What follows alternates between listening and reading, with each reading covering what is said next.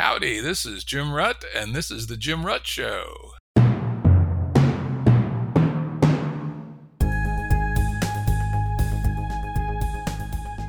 Listeners have asked us to provide pointers to some of the resources we talk about on the show. We now have links to books and articles referenced in recent podcasts that are available on our website. We also offer full transcripts. Go to jimruttshow.com. That's jimruttshow.com. Today's guests are Nancy Hillis and Bruce Sawhill. Nancy is an abstract artist, author, and Stanford-trained existential psychiatrist. She has a very interesting website, artistjourney.com, and has a book, The Artist's Journey to Spark Creativity. Bruce is a complexity guy. He was a postdoc at the Santa Fe Institute. I don't know, did we actually meet out there? I don't recall. When did you leave SFI? 2003. Well, went from SFI to BIOS in 1997, but it was still in orbit in the area until 2003. Yeah, well, I got out there in 2002, so might have. I know we chatted sometime along the way, but anyway, I read one of his papers a long time ago, Phase Transitions in Logic Networks, very good paper, and as part of prepping for this show, and as my audience knows, I typically spend several hours prepping for each episode. Read Self-Organized Criticality and Complexity Theory, another good paper, quite accessible actually. And then after SFI, as he mentioned, he went to the BIOS group, which was a group of essentially applied complexitorians trying to do consulting and build products and stuff like that. Today he's the CTO at a very interesting startup company called the Personal Airline, kind of sort of doing for private jets what I don't know what Uber does, not quite exactly, but the idea of letting you sign up for individual seats on private jets rather than having to pay the rather extreme fee to charter one on your own. You want to put a little color on the Personal Airline there, Bruce, before we jump into the substance of the call? Well, sure. There's a company in between the BIOS group and Personal Airline called Dayjet, which was an attempt to do this with small business jets, which actually were built in Albuquerque. That ran from 2002 to 2008. And the idea was that you could buy seats on those and that it was completely dynamically scheduled, a good application of complexity science. And we flew about 6,000 flights, and that lasted until the financial crash of 2008. And so revisiting the idea has some more psychology and game theory in it, and also probably not going to use jets, but will use propeller or electric aircraft that are much more economical to run, and short distance flights, kind of flying over traffic in major urban areas rather than San Francisco to New York. Cool. If you want to check it out, personalairlinesexchange.com. Now let's jump into the meat of our episode here. From what I can tell, and maybe you can tell us about this a little bit, Nancy and Bruce have collaborated in thinking about the intersection of complexity, science, and art. And on the blog, on the website, there's a whole bunch of very interesting essays, which I've read and then followed some of the references from, et cetera. I think I'm just going to run through what I extracted out of it as some of the main points. But before we do that, maybe you guys could both chat a little bit about what you see as, at a higher level, at the intersection between art and complexity and how you happen to make that synthesis. Well, for me, being an artist is about continually evolving your art. It is about stepping into the unknown and embracing that and accessing deep experimentation and then ultimately evolution. The first step for an artist is to move beyond emulating others' art. And to do that, you experiment and you ask yourself, what if? And you allow yourself to not know what's going to happen. And you even embrace what we call ugly art. You get to this place where you're deeply experimenting, but then you run into the next problem, the next trap. And that is the danger of repeating yourself. And that's where I've found that from these intersections of evolutionary biology and mathematics, that we can access the adjacent possible from evolutionary biology. We can access evolving our art, and in that way continually move along into innovation rather than emulation. Suppose you saw the article in today's paper that a graduate student discovered that the first few of Edward Hopper's paintings were actually copies, that Hopper made copies of other people's art. Yes. Isn't that interesting? It is. And there's kind of homage to, Picasso or Matisse. And we can learn from that and extrapolate from that. But ultimately, we want to get to that place of our own voice, vision, and articulation of our own lexicon and signature and language, and yet also keep evolving that. And the risk that people run into is fear. And this is where the inner journey, the psychology is a big part of all of this in these intersections, is that fear stops us and kind of tells us to emulate not only others, but ourselves and stay in that place of safety. And yet that is a deadening place. Yep, that seems right to me, that the good artists show no fear. And when they start to show fear, they stop being good artists. Yes. It becomes a success disaster where they might start experimenting deeply and they're really excited about their art. And then they start to get kudos from their audience and they start to sell out their solo exhibition, only to find that then they don't move off the dime. They keep repeating what has worked before. And that is not where you want to go as an artist. Yeah, and I'm frankly less knowledgeable about the visual arts than I am about music. And, we can see that in the various music genres my wife and I follow.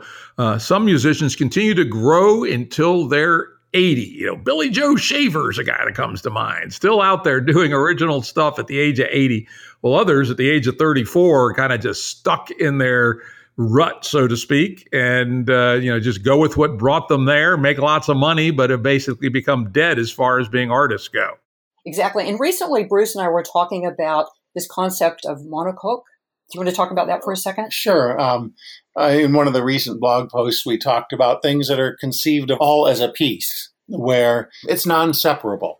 So there are pieces of music, the German expression is durchkomponiert, through composed, where there's no repeat, there's no logical place to break it. And like the egg is something that has no natural dividing line. And both pieces of music, works of art, and people's entire works throughout their lives can fall into this category. That's actually very interesting. Say more about that.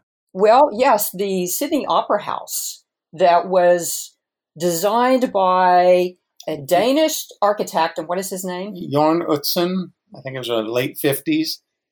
So Jorn Utzon came from this concept of the monocoque, and he was looking at, I believe, the egg and the absolute perfection of the egg and being through composed, durchkomponiert, and integrated. And he took that concept, a big idea, so, more like the roots of the tree and the trunk of the tree, the big idea rather than random techniques or repeating what others have done. And he came forth with this idea for the Sydney Opera House. It has a eggshell type appearance and it hadn't been done before. He won the contest, but they didn't know how they were going to build this in a safe way. They did ultimately with structural engineers. But what is interesting to me is that he broke all the ideas that had been done before by breaking the rules, by coming from a foundational concept of the monocoque, which had been done in the single hull boats and kayaks. And he brought that in airplanes, and he brought that to architecture. And so a big piece of being an artist and innovator is continually evolving and breaking those rules, but coming from deep underlying concepts from nature. You can almost think of such things as emergent phenomena, right? They're at a higher scale. When I look at I suppose that's probably the most famous building in the modern world, the Sydney Opera House. And I think about it, it's got, elements from different scales. Like I say, kind of looks like sailboats or something at one level. But then it's scaled up, and I'm sure the architectural problems of making that all hold together, as you say, safely would be more than a little intriguing, and had a whole bunch of underlying problems that had to be solved. Yes. It had a cost overrun of about a factor of 25, I think. But I'm glad they. I think it was originally supposed to cost $7 million and ended up more like 150 to 200. Interesting. Well, let's hop into some of the topics that you guys lay out on your blogs. I thought were right interesting. The first of these, and this is very important, not only in art, but in some of the socioeconomical, political work that I do, and that's phase transitions. Talk about a little bit how phase transitions and art inform each other. Well, phase transitions come up in many situations. One is connectivity. This is an example that goes back to our Erdos and Regnier around 1960, but Stuart Kaufman calls it buttons and threads, that you have a bunch of buttons lying on a table and you have little segments of thread, and you close your eyes and pick a pair of buttons and tie them together. And then you look at what is the largest connected piece, because you can have A connected to B, connected to C, and so on. If you do this for a while, you end up with lots of pairs of buttons. But then very rapidly, it clumps together and you get most of the buttons all in one clump. And this is a very abstract kind of phase transition. It's just about links and nodes. But a lot of things have this characteristic, including in art. When I lived in Santa Fe, I observed that a lot of artists would work for years and years and be completely unrecognized. And then it would knit together for them very suddenly. Maybe after 10 years of painting, they would suddenly start being in shows, be recognized, be known, be on everybody's lips. And I think that this was a kind of social phase transition. But even individual artworks also display this characteristic, and Nancy could speak to that. Yes. So I do believe that phase transitions map onto artistic breakthrough. I work with thousands of artists, students, and essentially you're kind of going along. And I have a story of an artist who is a very brainy woman. She was a professor of French and Russian literature in San Francisco in college. Because she's got this big brain, she would tend to overthink her art. And she's going along, and she is trying to not only loosen up her art, but she is also trying to simplify it, kind of that elegant simplicity that Da Vinci spoke of. Simplicity is the ultimate sophistication, and kind of moving more towards minimalism. But she was having such a difficult time because she tended to make things more complex. And even though she liked her complex art, she really wanted to go in this path.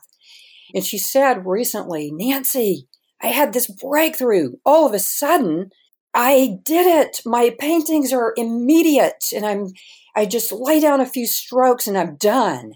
And this was such a breakthrough for her. And I believe that these breakthroughs are informed by getting into your studio, creating lots of starts, and experimenting and really stepping into that unknown. And that's when you have that sudden phase transition.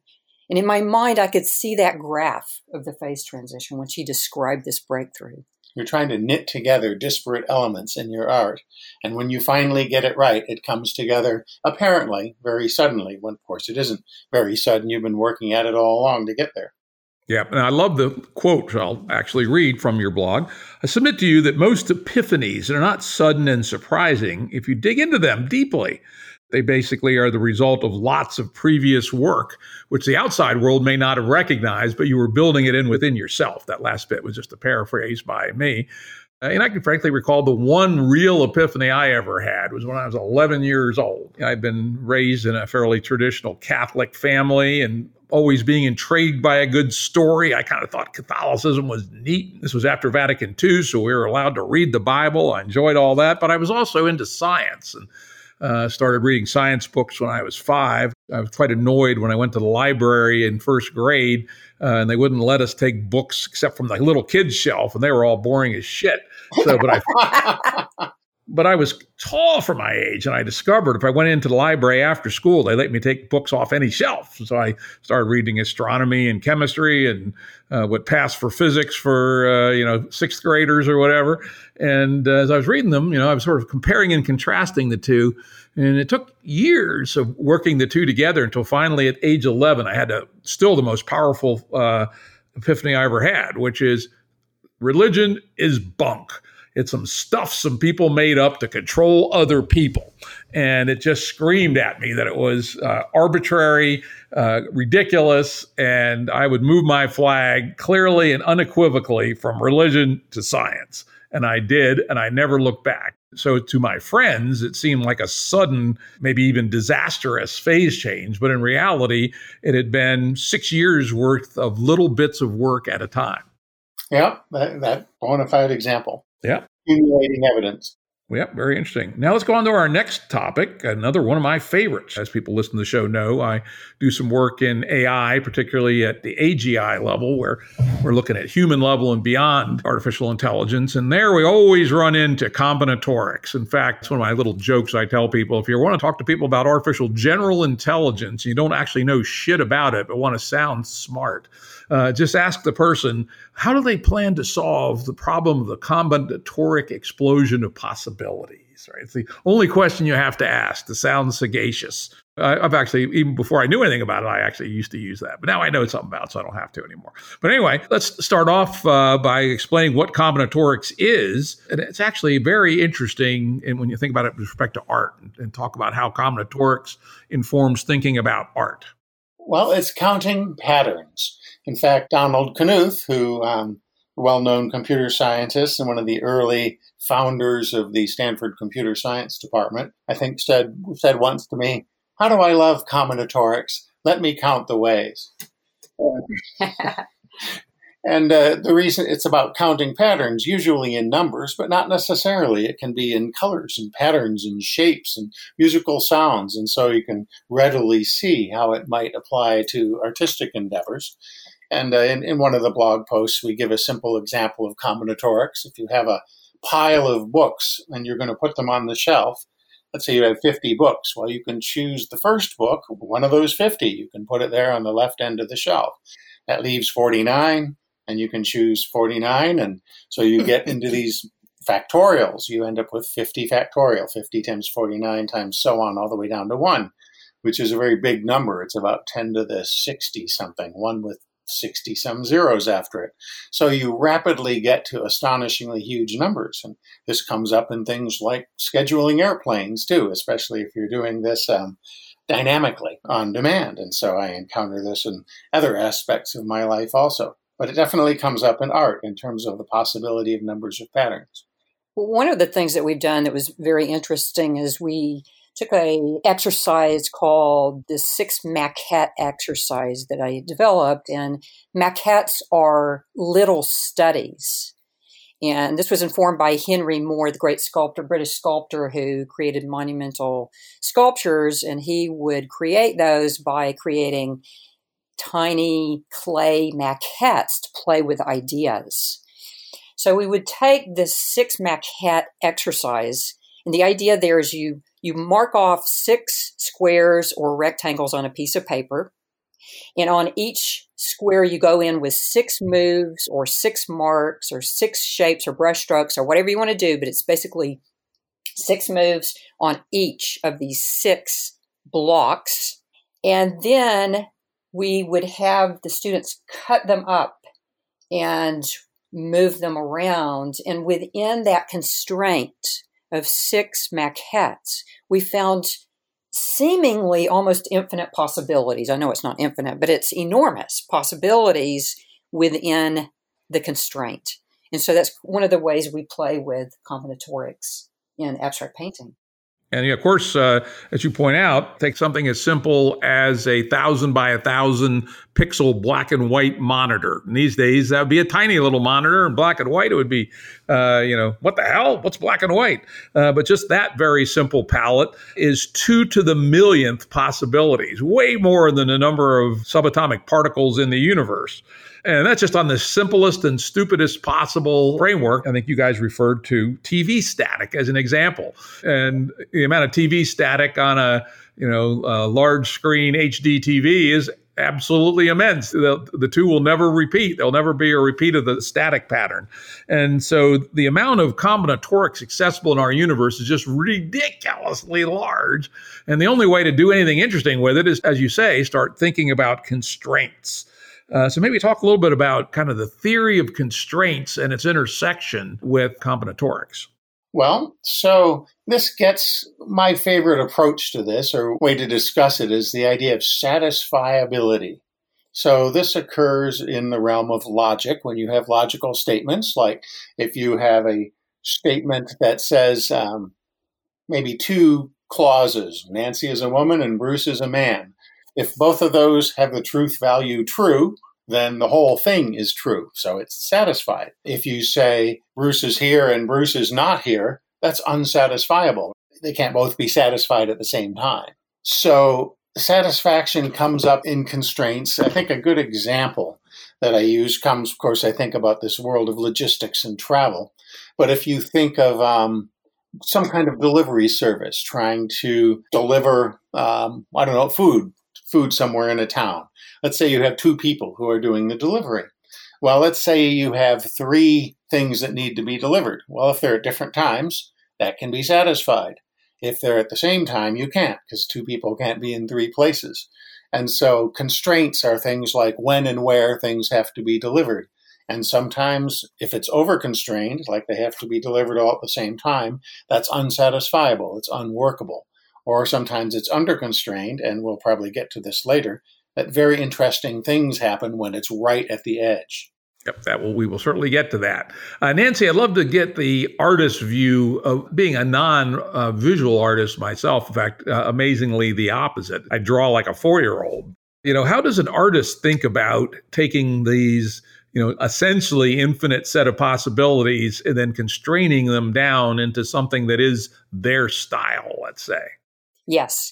So this is a big one, and that is, I think oftentimes with artists, in the beginning, there is almost like an allergic reaction to the concept of constraint.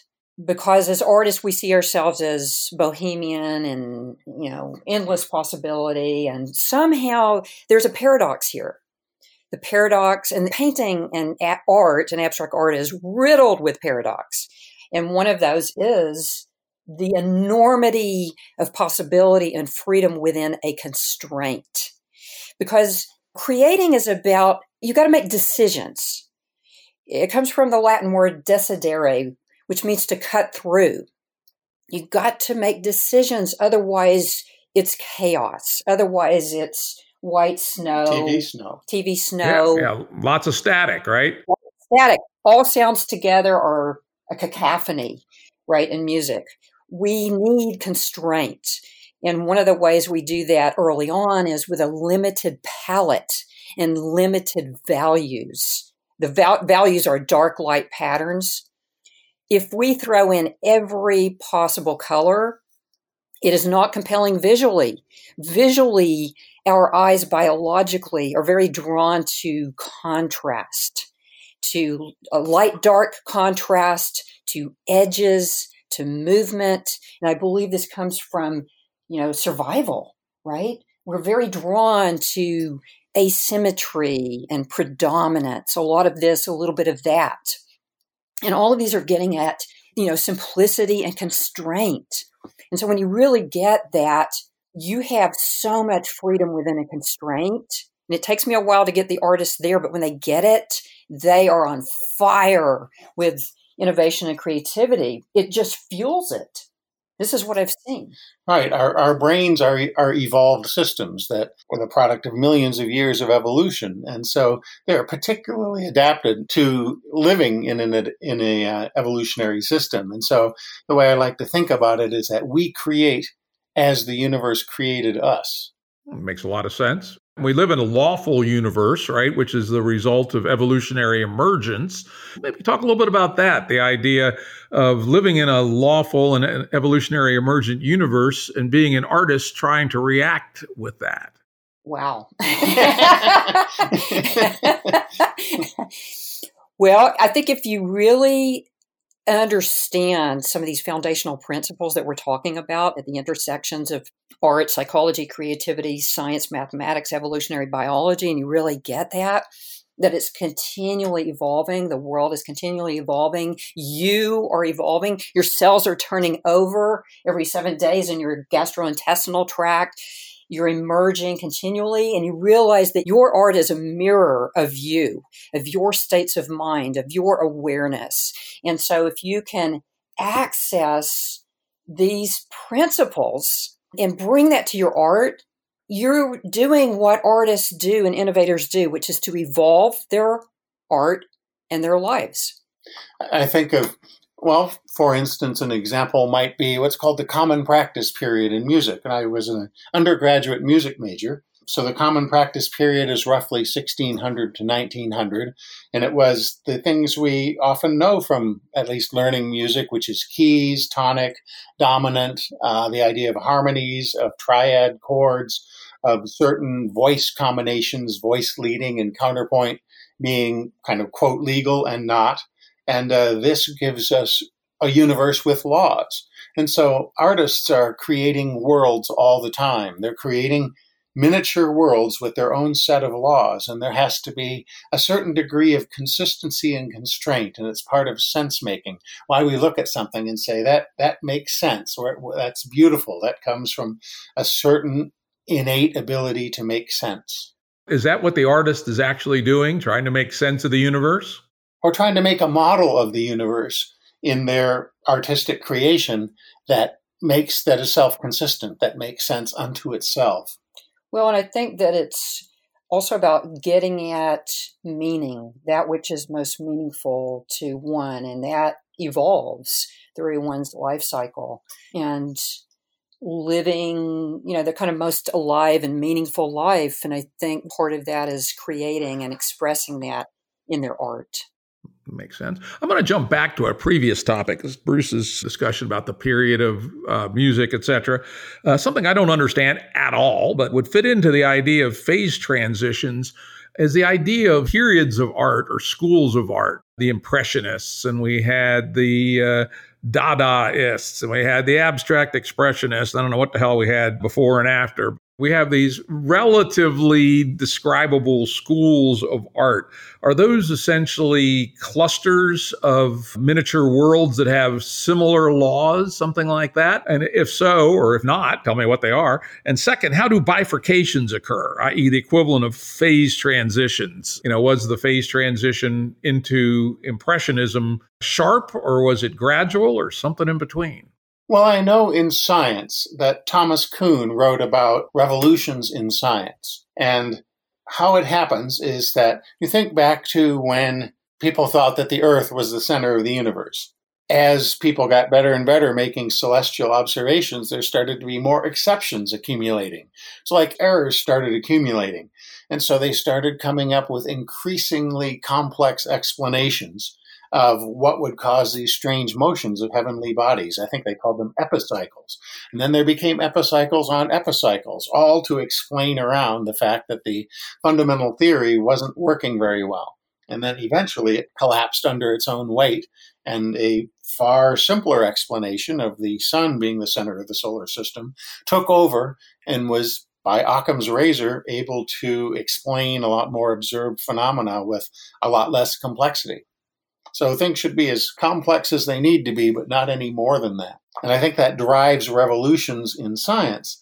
I think in art that there can be, I don't know if it's exactly the same, because there isn't really the comparison with outside experimentation and evidence. So it's more about self-consistent worlds. I think that maybe when one mode of expression becomes tapped out, the system becomes ripe for another one. But I also believe that what happens in art is connected to what happens in lots of other aspects of human existence. And so it can't be explained by art alone. Well, and I think, too, that it reflects, changes in the culture in terms of understandings. For example, there was automatism or automatic drawing and then action painting by Pollock in the 40s. And there was a lot, this was coming out of the awareness, probably, kind of early 1900s from Freud and others about kind of the unconscious and the kind of stream of consciousness. And so this abstract expressionism came out of kind of automatism and the awareness of the unconscious, and that you could bring that automatic drawing or those unconscious stream of consciousness marks to the canvas, and that's of value. And that is expressing some deep gestural expression that comes out of you that's unique to you. And so why do things like that emerge as a school as opposed to just one person doing it? Well, it's a very good question. It seems that we are very social beings, and that it seems that there will be certain pioneers, and then there are followers. Like, for example, Freud had, groups of people following him, and, various artists are right out on that edge. And then they also are in community with one another. Picasso was in there with Matisse, and oftentimes they're in competition, but they're also informed by one another, and Brock, and they would play off of ideas. I think about too, I always think about calculus and kind Leibniz of and Newton. Leibniz and Newton, this kind of, simultaneous Bubbling up of awareness around certain concepts. Bruce and I have talked about this a lot. It's like, why does that happen? Yeah, in different fields. It's almost like there's a machine language, to use a computer metaphor, a machine language of these things that has higher level languages associated with it, like art and science, and that we don't really understand this machine language. It's in the deep unconscious, but how revolutions or changes can occur in many different areas of human endeavor before people have the cognizant ability to discuss and relate them. Mm-hmm. That's quite interesting. One of the examples I kind of independently discovered just in my readings over the years was probably not a coincidence that Freud and surrealism overlap. Mm-hmm. Mm-hmm. Yes. And he was very much about, lying on the couch, basically, and very much kind of stream of consciousness, also dream images, where the value of the imagery and the kind of symbology and meaning and dreams. And then there was Lacan, who was very interested in kind of language and what that represented. But I also think about Jung, Carl Jung, and the collective unconscious. And he and Freud were contemporaries and also kind of, competitors, quite frankly. Jung talked a lot about these deep kind of symbols that emerge. And we talk about bifurcations. I suspect for every school that happened, when you talk about a school as a way of doing art or music, there are probably 99 schools that tried to happen and didn't. I suspect that there's a strong selection process going on, and that there are certain ones that just are at the right place at the right time and take off like a match in a dry forest. A lot of drift in evolution. I think that's always something that's important for people to remember, that random movements and frozen accidents, as Stuart Kaufman used to call them, are an important part of what happens in history. You also write a little bit about aesthetics with respect to constraints. It's interesting. Aesthetics is a curious thing. People can come to very different opinions about it. There was a great flowering of new kinds of art during the Weimar Republic in Germany in the 20s and early 30s. And then when the Nazis came to power, they declared it all degenerate art. And, Hitler, who was sort of a half-assed artist, I guess, said this was horrible, ugly stuff, and it needed to be burned in the city squares. A little bit of an excessive overreaction there, I'd say. Talk a little bit about how people raised in the same general culture could come to such radically diametric views about aesthetics. Aesthetics is subjective. It's a combination of the art and the observer. And art itself is subjective. And I'm not a big fan of art critique for that very reason. And we would have to go on for hours about that. There is something, the art reflects the person, it reflects the culture, the movements, the ideas, the evolving ideas that are happening, the particularities of a person. But there's something very important here. It's the surprise benefits of ugly art. So ugly art, I believe, it's the art that we're uncomfortable with. It's the art that we reject. It's the art that's unfamiliar. But I believe that we need to embrace this ugly art because it comes out of experimentation and evolving the art. It's unfamiliar. And I also believe that ugly art is often the nascent embryonic forms of new work, new art that is trying to emerge and be born. But sometimes we tend to reject it at first. So it's kind of allowing for that very unfamiliar art and seeing where it goes. And in our political work, where we're trying to bring into being a new social operating system, we say the hardest thing is to remain in the liminal state, where things are not nailed down and you're still exploring. Homo sapiens seem to have a tendency to crystallize too early, perhaps, and not search long enough. Yes. I love that. We talk about that a lot. It's the search. The search. And Donald Knuth, the computer scientist, again said the greatest sin is premature optimization. In other words, if you try to optimize a system where you don't know all the variables yet, you can end up in a very suboptimal place. I used to say the same thing. I managed software development for many years and managed businesses that were involved with heavy software development. That's what I'd always say. Get the functionality first before you optimize performance. If you start to optimize performance too early, you're never going to get anywhere because you're not exploring a big enough space in the functional realm. I love that. And in art, we don't want to reduce it down. We want to open it up. I say, more starts, fewer finishes. Lots and lots of starts, lots and lots of explorations and possibilities. And don't be too quick to try to, quote unquote, finish the art. A lot of artists run into this struggle in themselves where they're just so focused on finishing. They talk a lot about finishing and they're focused on creating the masterpiece.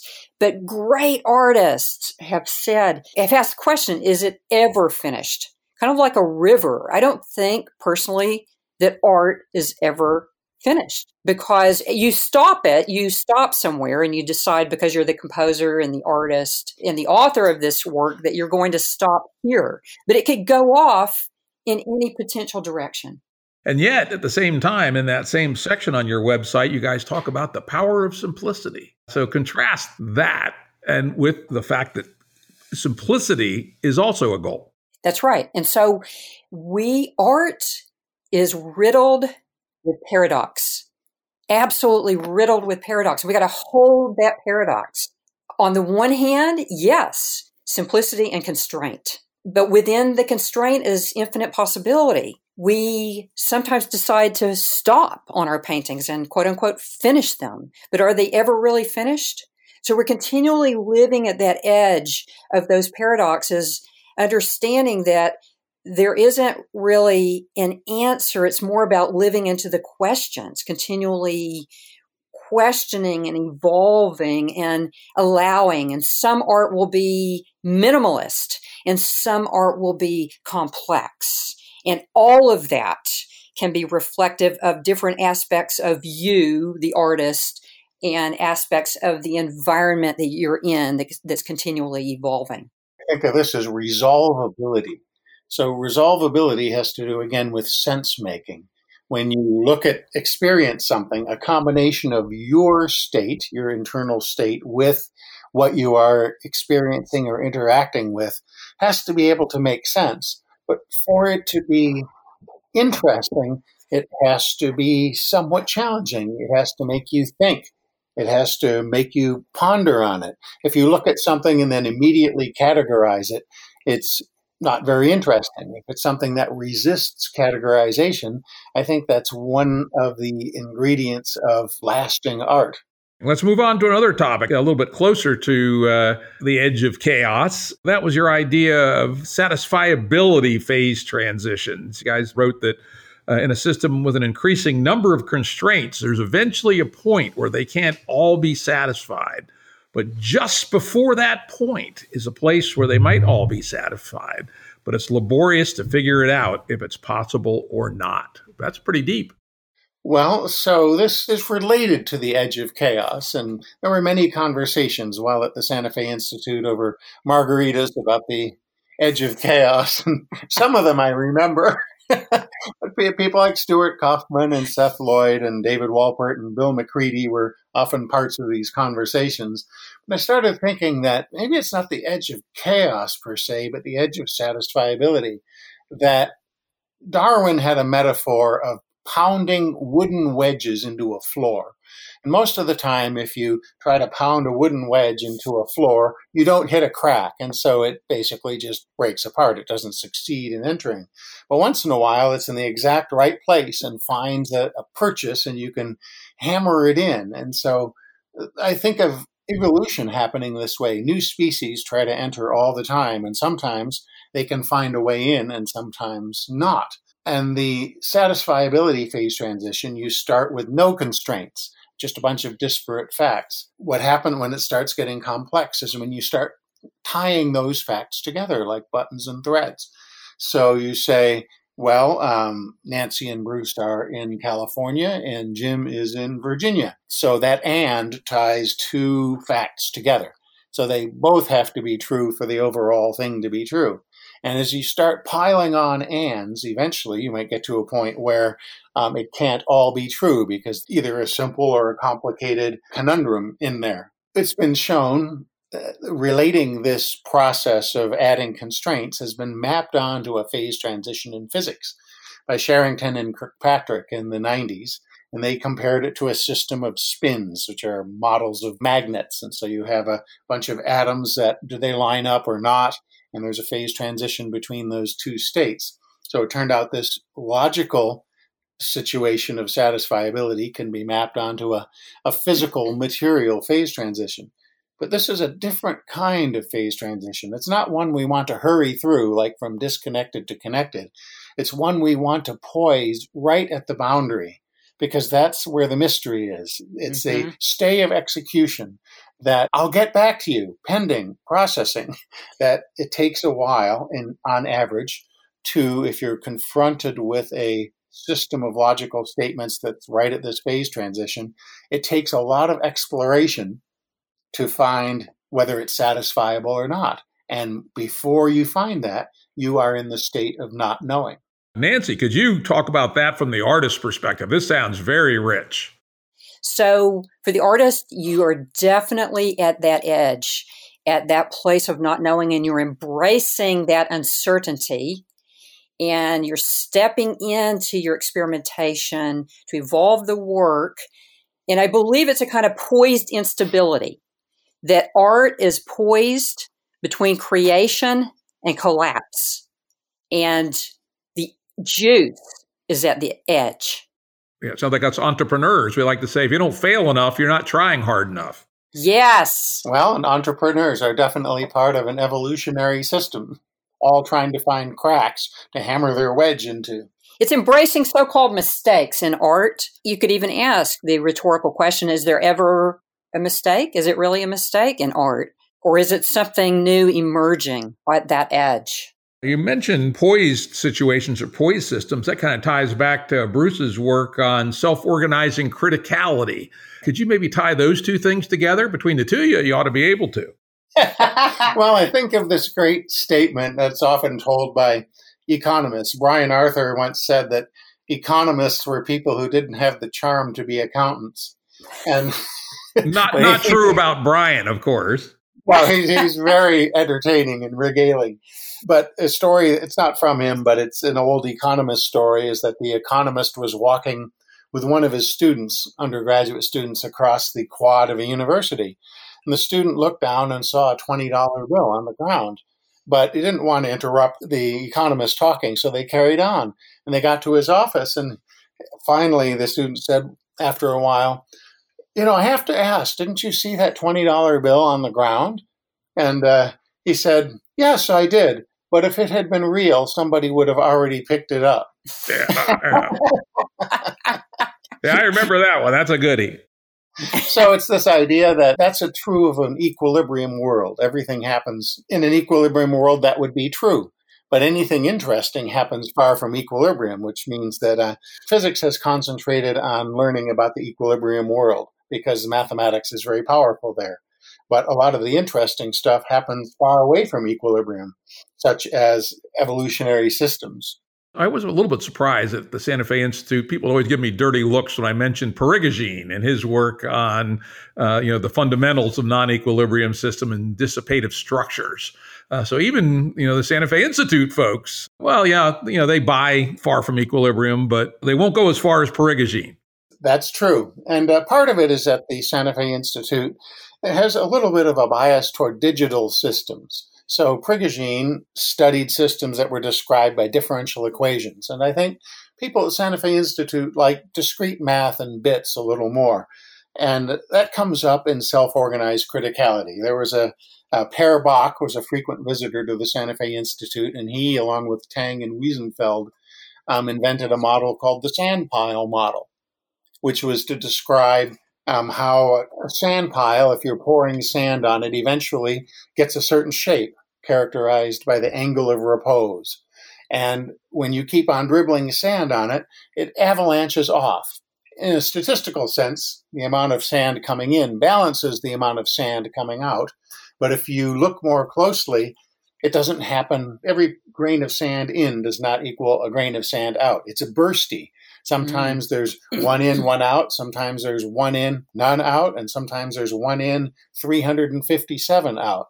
And this is a non-equilibrium system characterized by these fluctuations. I think of evolution like the species trying to be hammered into the wooden floor like those grains of sand. None of them stay in the system forever, but they have different stays of execution, some very short, some very long. And this is corroborated in the fossil record of the duration of species. They follow a similar statistical distribution to the avalanches of sand off of these computational sand piles. And the artist, how does the artist think about these poise systems and these small, big, and medium moves along some predictable in the aggregate, but not predictable in the individual trajectory?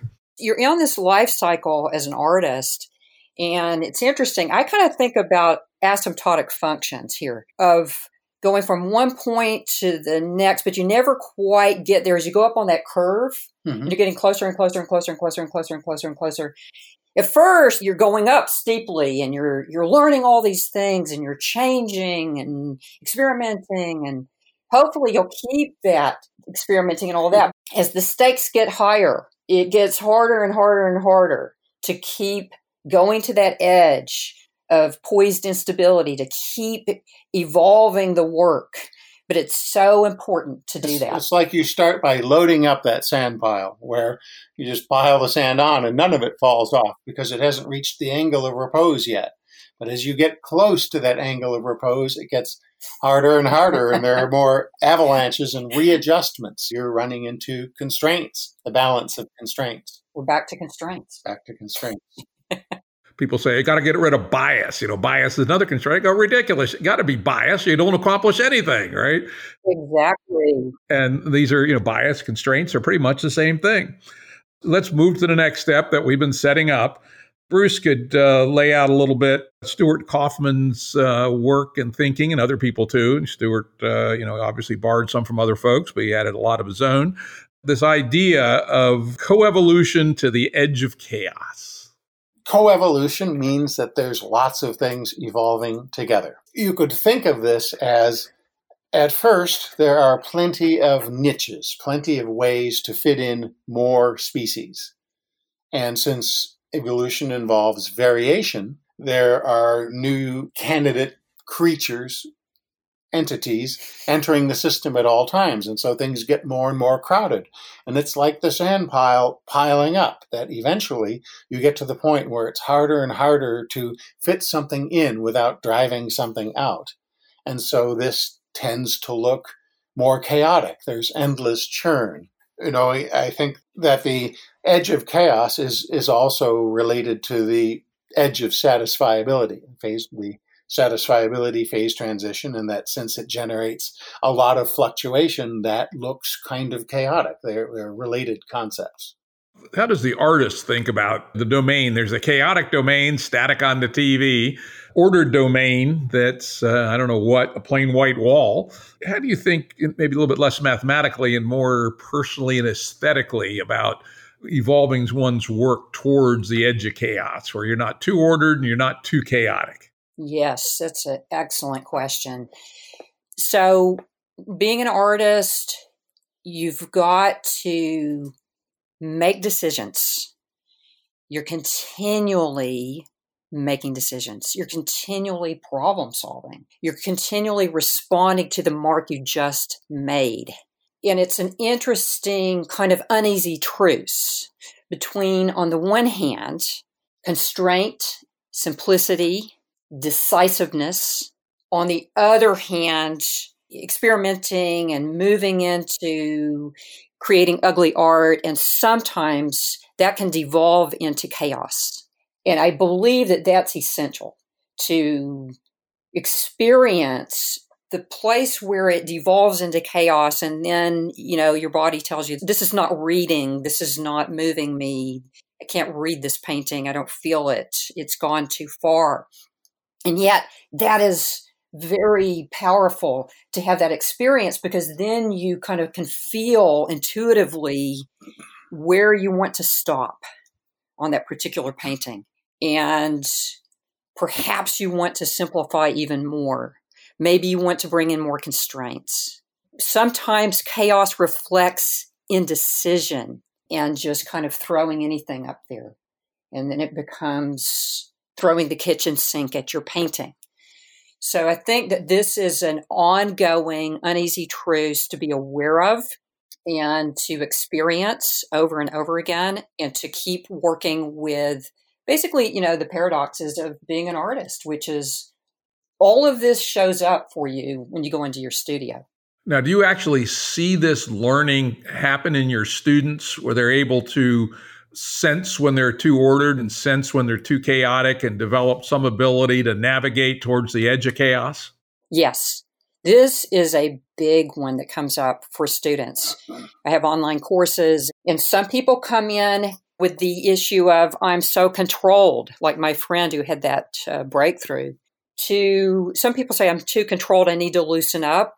And so there's ways that I can help them to loosen up. Whereas others may come in with the issue of, my paintings are absolute chaos. So we work with the concept of simplicity and constraint for both of those situations, but it plays out a little bit differently. You just have to go through it, and you have to get into the paint and grapple with it, wrestle down these dark angels of despair. And, you've got to wrestle down these difficult areas, whether it's too much control or too much chaos. Nobody said evolution was easy. Yeah, a lot of deaths along the way, right? There's a lot of bycatch. It's the dark night of the soul. Evolution progressed one failed reproduction at a time. That's right. And also evolution doesn't keep its mistakes. And of course, evolution doesn't have agents to have to try to sell the shit either, right? Another concept we talked about in passing a couple times, we mentioned Brian Arthur, is the idea of the adjacent possible. The idea that at any given time, especially if you assume some constraints, there's only some set of moves that make a lot of sense. There's a bunch of them, usually. Talk a little bit about how the idea of the adjacent possible is so central to the kind of work that you all do. It first came up to me before Santa Fe, when I needed to come up with an algorithm for preparing organ recitals. I play pipe organs in cathedrals, and I was an unusual music major. And what I would do is I would choose several pieces I knew, and then I would choose one or two that I had never learned before and learn them. And that way I had 1 foot in the known and 1 foot in the unknown. This turned out to be a very good way to develop a repertoire. And then I would use the sensibilities developed in the pieces that I did know to inform how I was going to perform the pieces that I didn't know. But the interaction of the known and unknown would affect my desire as to what I was going to learn next. And I couldn't have gotten there any other way. Later, this came up again when I moved to Santa Cruz. I learned how to surf. And I discovered that at any point, there's like a like a quantum mechanical wave function of possibilities radiating out from the nose of your surfboard where you can go next. And so you have to choose one. You have to choose something. And I found that if you did not choose, you ended up on the beach with your bathing suit full of sand. And if you said the Frank Sinatra approach was, I did it my way, I'm going here, you got the same result. There had to be this in-between interplay. And that's the avenues that make sense that Brian Arthur and Stu Kaufman talk about. I also talked to some other people, Seth Lloyd and Jim Crutchfield and others, when I first came to Santa Fe, about this idea of, see, as a physicist, I'm used to very well mathematically defined systems. And so, look, you have a standard thing is a box full of gas, a box full of hydrogen atoms. They're all the same. They're interchangeable with each other. Biology talks about things that are different. And furthermore, the interaction of things that are different can produce something that wasn't there in the first place. Whereas electrons and photons and positrons are going to interact and they're just going to create more of the same. And so this requires kind of a different formal framework to think about as systems that can change their own participants. And I think that this applies definitely to the world of creativity because it's adding new degrees of freedom, new things in there that a platypus came from somewhere, but there wasn't a platypus to begin with. I was thinking about it when Nancy was talking about a stroke at a time. It's funny, as you add each stroke, you're reducing some possibilities because you can't put a similar stroke in the same place, but you're also now adding an adjacent possible that other strokes now start to make sense. Is that a reasonable way to think about how an artist might think about the adjacent possible? Yes. So you start and you're experimenting and you're making a move. And as you make that move, you respond to that move you just made. And each movement, each step illuminates not only that which was invisible before, but didn't exist before. And so you're essentially co-creating and co-evolving by your action. You are changing the environment you're in. And then what we do is we take that even further and we work in a series exploring associated possibilities. And it's so important as an artist to evolve, continually evolve. To me, that's really the deepest definition of being an artist. You're continually evolving, continually stepping into the unknown.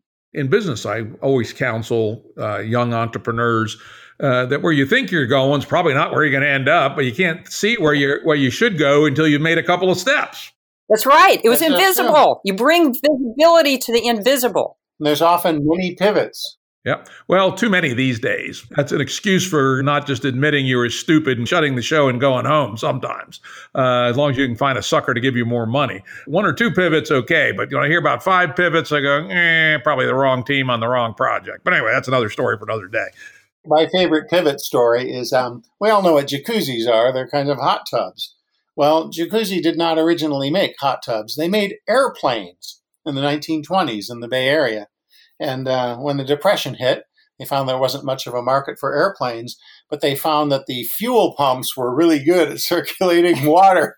So they ended up very successful. So sometimes the pivots can be quite distant and quite successful. Absolutely. I've known a few.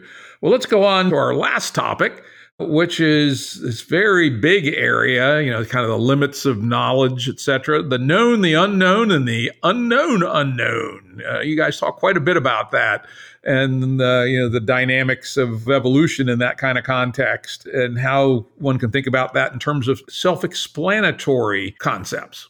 Well, I think in our previous topic of the adjacent possible that the unknown describes what you are going to encounter if you continue exploring with 1 foot in the known and 1 foot in the unknown. You will create things that you weren't able to see before, and in some cases didn't exist before. That's the unknown. Vanilla flavored unknown is what's the temperature in Taos? Well, I don't know it, but I know that it's knowable. And I know how to go find it. So I would consider that just plain unknown. But something in the unknown might be like, well, temperature is important to us. What might be important to alien creatures? Well, we don't know anything about alien creatures, let alone what's important to them. That's more like the unknown unknown. Do aliens on Arcturus 4 measure temperature, or do they measure something else? In that same section, you guys talk about how we can find luck for ourselves, moving from the more abstract down to the much more tangible. Maybe talk a little bit about how do people become lucky? Well, firstly, I think it's important to kind of cultivate an attitude of surprisability, the willingness to be surprised. By accessing and activating that, you begin to set up possibilities to bring luck to the foreground. By going places you wouldn't go before, by changing up your routines, right? All right. By not being overscheduled. Yes. By having gaps in there. Those are like the wedges in the floor that new species can enter in. Yep, very, very important. The other one you said that was quite interesting, and this was, I think, something I've always practiced, is you called it the power of weak ties. The idea, in addition to having your solid, close collaborators and friends and lovers and family and all, there's some real benefit to having a big network of weak ties. I hear about all kinds of stuff from people I barely know, but I do know a little bit, and that's very useful. Well, this relates to that economist and the $20 bill, namely that if you need connections to advance in your life, whatever you consider advancement to be, chances are the people you know well are like that $20 bill. You would have already picked it up. You would have already contacted them for help. So therefore, it's going to be people you don't know well. So that's the strength of weak ties. And it's compounded by the fact that in general, it doesn't take as much effort to have weak ties, so you have more of them. And so when you look back at places where your life bifurcated from a possible different future, it often has to do with a weak tie. Right. And this was studied by, I think the name is Granovetter in the late 60s, who wrote a paper on it. It's like that chance encounter, that conversation that came out of nowhere of someone you may not even know. And yet you'll start talking about something and you have something in common, and then they have an idea that they put forth, and then that takes you on a new trajectory. So it's being open to those adjacent possibilities. It's allowing in the unknown and continually kind of going on long walks and seeing what emerges. Having more downtime, time of seemingly doing nothing. But that's the space where things happen. It might be taking a shower. This is where ideas show up. The shower, I definitely appreciate this. Sometimes people give me a dirty look and I tell them if I like their idea, I'm going to upgrade this to shower time, because that's my thing. What kind of a pervert are you, right? And I actually mean... I love that. That's the highest compliment an idea can have. I love it. In my space, it literally is, right? The next level down's walking time, right?